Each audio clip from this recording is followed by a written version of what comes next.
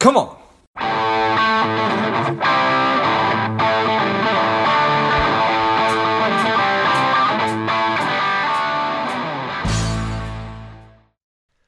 Welcome to Lifeblood. This is George G, and the time is right. Welcome to today's guest, strong and powerful Evie Smith Hatmaker. Evie, are you ready to do this? Yeah, let's rock. Let's rock. Evie is the founder and CEO of Rebellious PR.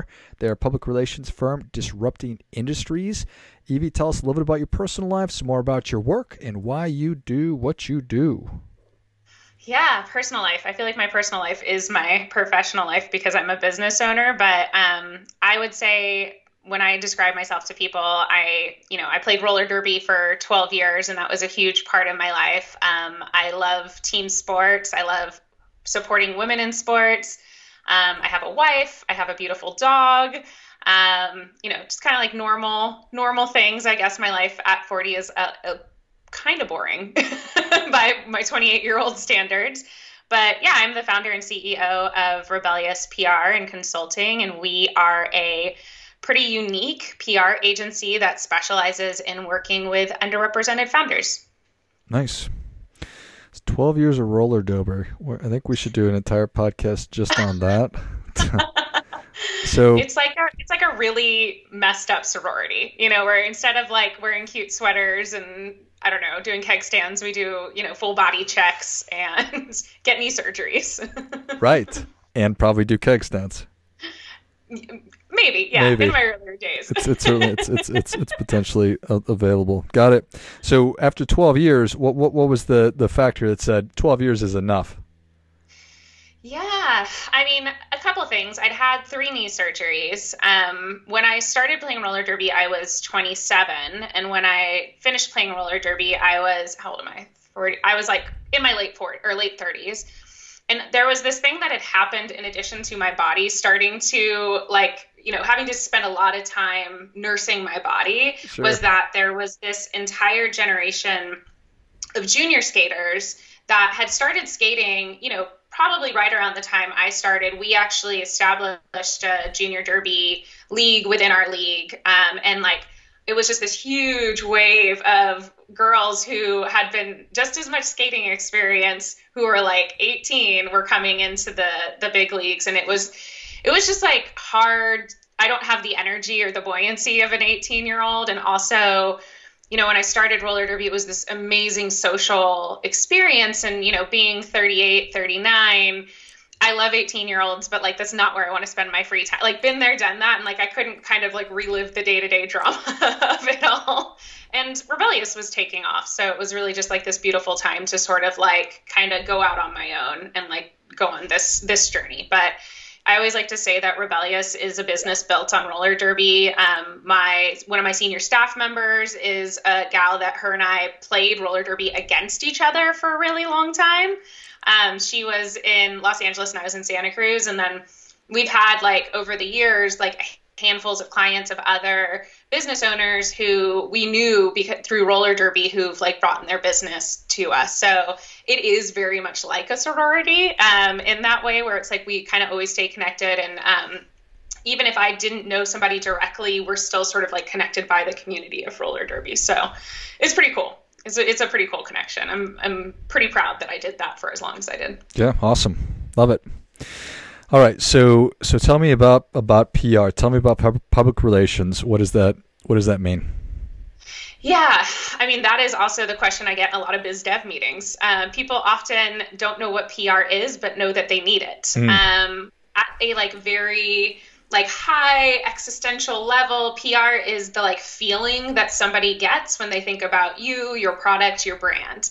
Now, there's a lot of manufacturing of that feeling that happens that, really gets spread around the entire marketing pie, I like to say. And PR is sort of the megaphone in all of the messaging, the advertising, all of the earned media. So I think PR sort of spider webs into a lot of other areas like social media, influencer marketing, digital marketing, all of it. We kind of, I feel touch it in some way, but we're really setting the vibe for our company and really using our relationships to get the message out. Got it. Nice. So you talked about how PR is the megaphone of marketing. It seems like there's probably a lot of overlap between all of this, some of it. Yes. Yeah, absolutely. And I would say that's sort of the reason why we're actually, we have in the last couple of years, like branched out of just doing PR, which traditional PR is really just like earned media. It's like going out and getting articles for your clients. And it just felt like, it was like, well, if we're really good at this, why can't we do paid media? Why can't we do social media? Why can't we do influencer? Why can't we do branding? Because it all is sort of interconnected. And I feel like we have such a unique touch and like prerogative in like how we do work. And so, yeah, it is on everything. And we're kind of, I think, trying to fully take over somebody's marketing department at this point. Yeah, I think that's awesome. So tell me about your unique touch. Yeah. I mean, I think, there's a few things that are really important to me as a human being that I have established at Rebellious. I think one of them is honesty and transparency. I think that I really care about doing good work. I've always sort of jokingly called myself the Michael Jordan of PR.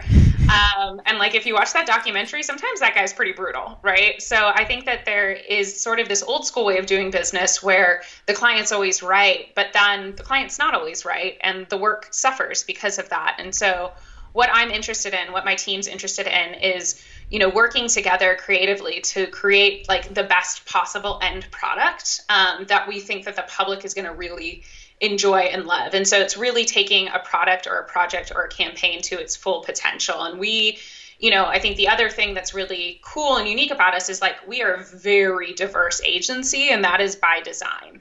And, I've read a lot of business books. I went, heard a lot of TED Talks, like the whole thing. And, everybody points to, if you are in a room and you are with other people that graduated from the college you graduated with, look just like you, have the same experience, of course, you're going to love your own ideas. And so I think what we've done is sort of created this natural tension to like really collaborate and push each other to like do some amazing work. Yeah, I appreciate that.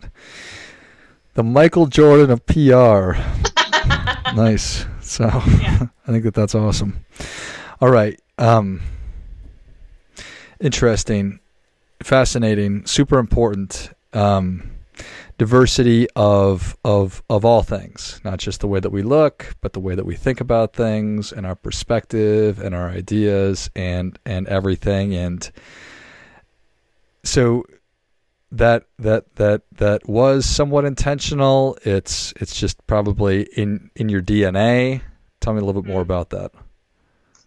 Yeah, I worked in Silicon Valley for about a decade, and as a gay woman in Silicon Valley working in PR agencies, I really felt tokenized and isolated. I felt like, I definitely had good friends that I worked with where it like wasn't like a thing, but then when people don't know you, they only know this like identity, and so I got stuck at the water cooler listening to a lot of boring conversations about somebody's like fourth cousin who was a lesbian. And I was like, cool. Like, I like awesome. A lot of other things. This isn't the only thing about me that's like, part of my identity.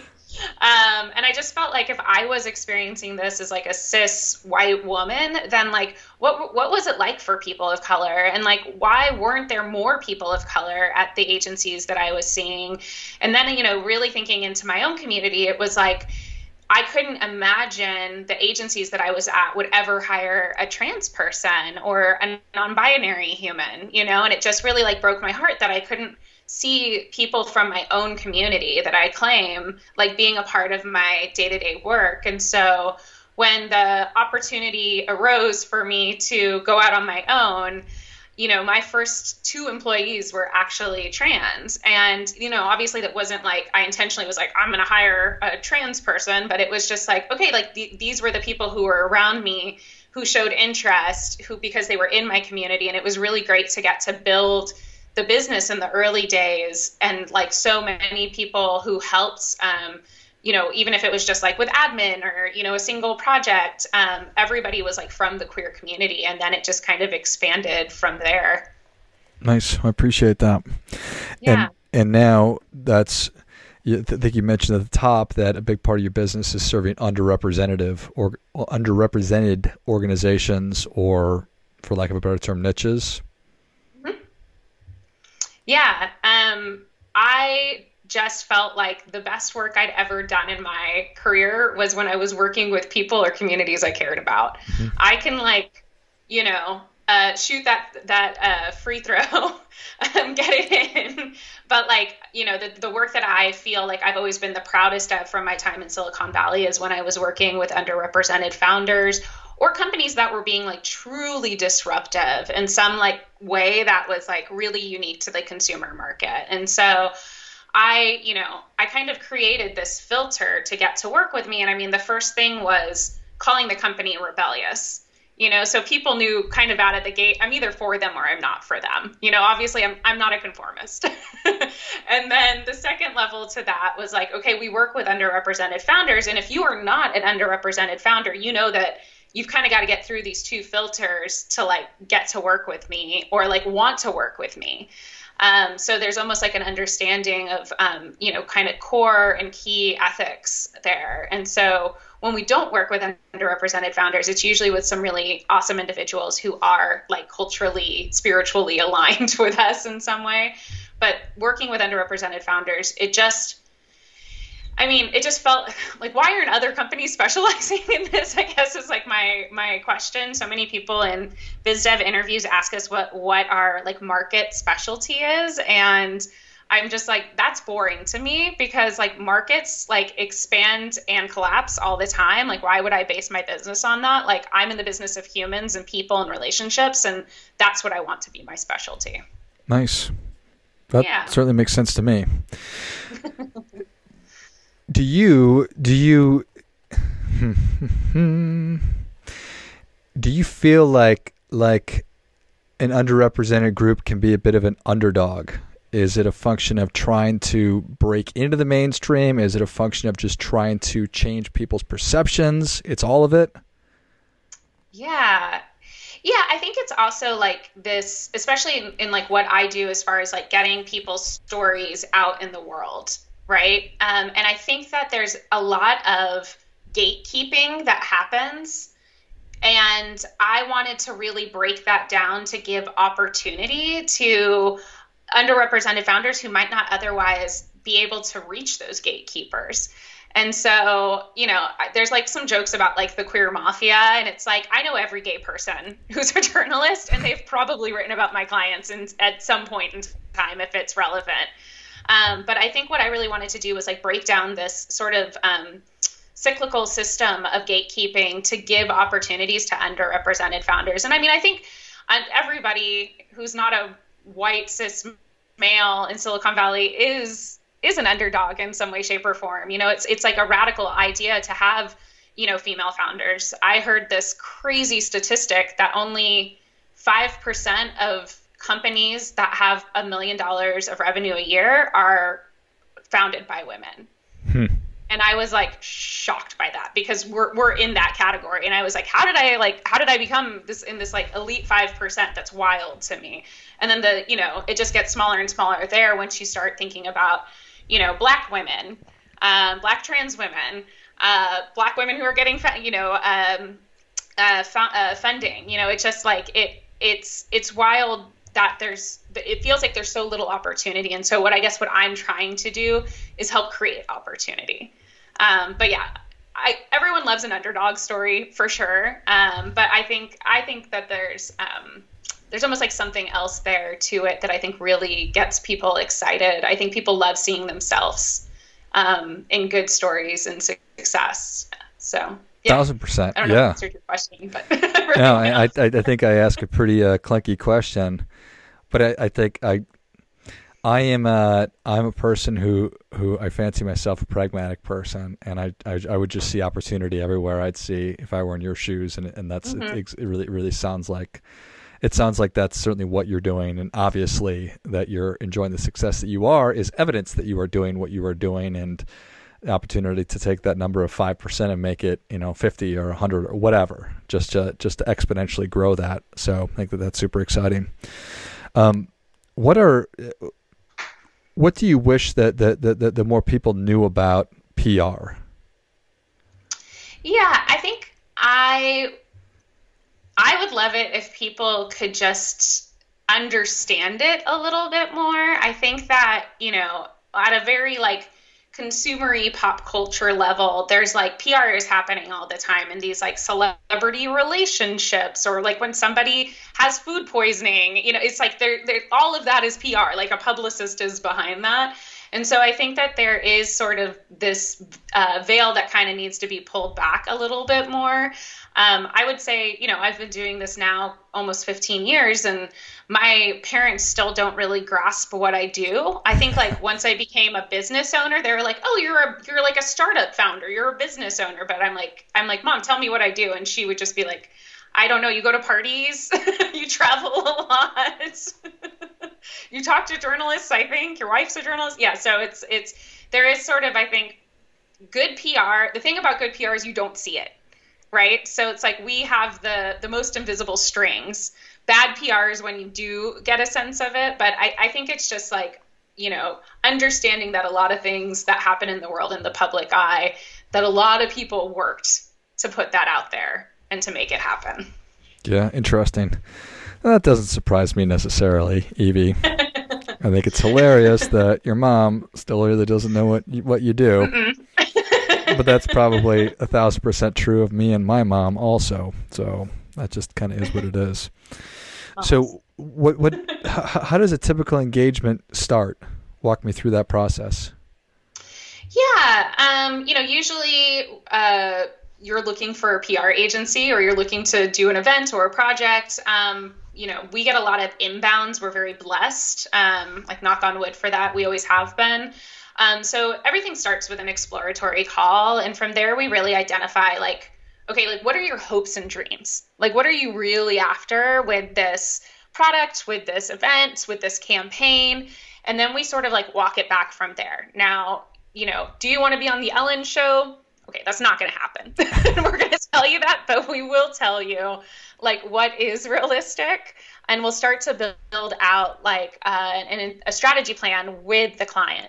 Engagement for us, like on a contractual basis, looks, we like to work with people like for 4 months, unless it's like for a specific shorter campaign. We feel that any company that is looking to start PR and is looking to do it like on an ongoing basis, I always recommend contracting for at least 4 months with somebody, because it takes about 12 weeks for the media relations pitching to start to turn over. And that is almost every single client, every single time. And I will tell you, at week 8, I always get the calls where people are like, I see a lot of pitches going out and I'm not seeing a lot of interest. And I'm like, I told you 12 weeks.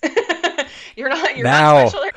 It is 12 weeks. So I feel like 4 weeks is like, or 4 months is really like an opportunity for any kind of agency, us or anybody, to like really be able to show you what we got, and also to see if like the story's viable. Like sometimes, we're great at our jobs, but sometimes what we have to work with isn't the best, or isn't the best for what the climate is right now. And we've got to like try other strategies and tactics. But yeah, I would say it's a lot of talking, any kind of engagement with us to start. And then, we kind of build a unique machine for a client and, really start cranking it. And I would say we're very task driven and really hungry to win. We love winning. We work as a team over here, like when one person on the team wins, we all win. And so it's just, I think we kind of become like a company's cheerleaders when it all falls into place, right? That's really what we are. I love it. Well, Evie, the people are ready for your difference-making tip. What do you have for them? Yeah, I mean, we always have this thing at Rebellious PR where we're always telling each other to stay hydrated. It's like a real important thing. I think it's one of those things in COVID where it's really easy to forget. But I think, stay hydrated, wear your sunscreen, and always ask why. So you'll get 3 for 1 from me today. Well, I think that is great stuff. That definitely gets a come on. Stay hydrated, wear sunscreen, and always ask why. Powerful difference-making tip. I love it. Well, Evie, thank you so much for coming on. Where can people learn more about you? How can they engage with you and Rebellious PR? Yeah, just check us out at rebelliousPR.com, or we are on the Instagram at rebelliousPR, and drop us a line. We'd love to hear from you. Love it. Well, if you enjoyed this as much as I did, show Evie your appreciation and share today's show with a friend who also appreciates good ideas. Go to rebelliousPR.com and find them on Instagram as well, and reach out and find out if there's an opportunity to work together. Thanks again, Evie. Yeah, have a good one. And until next time, keep fighting the good fight as we are all in this together.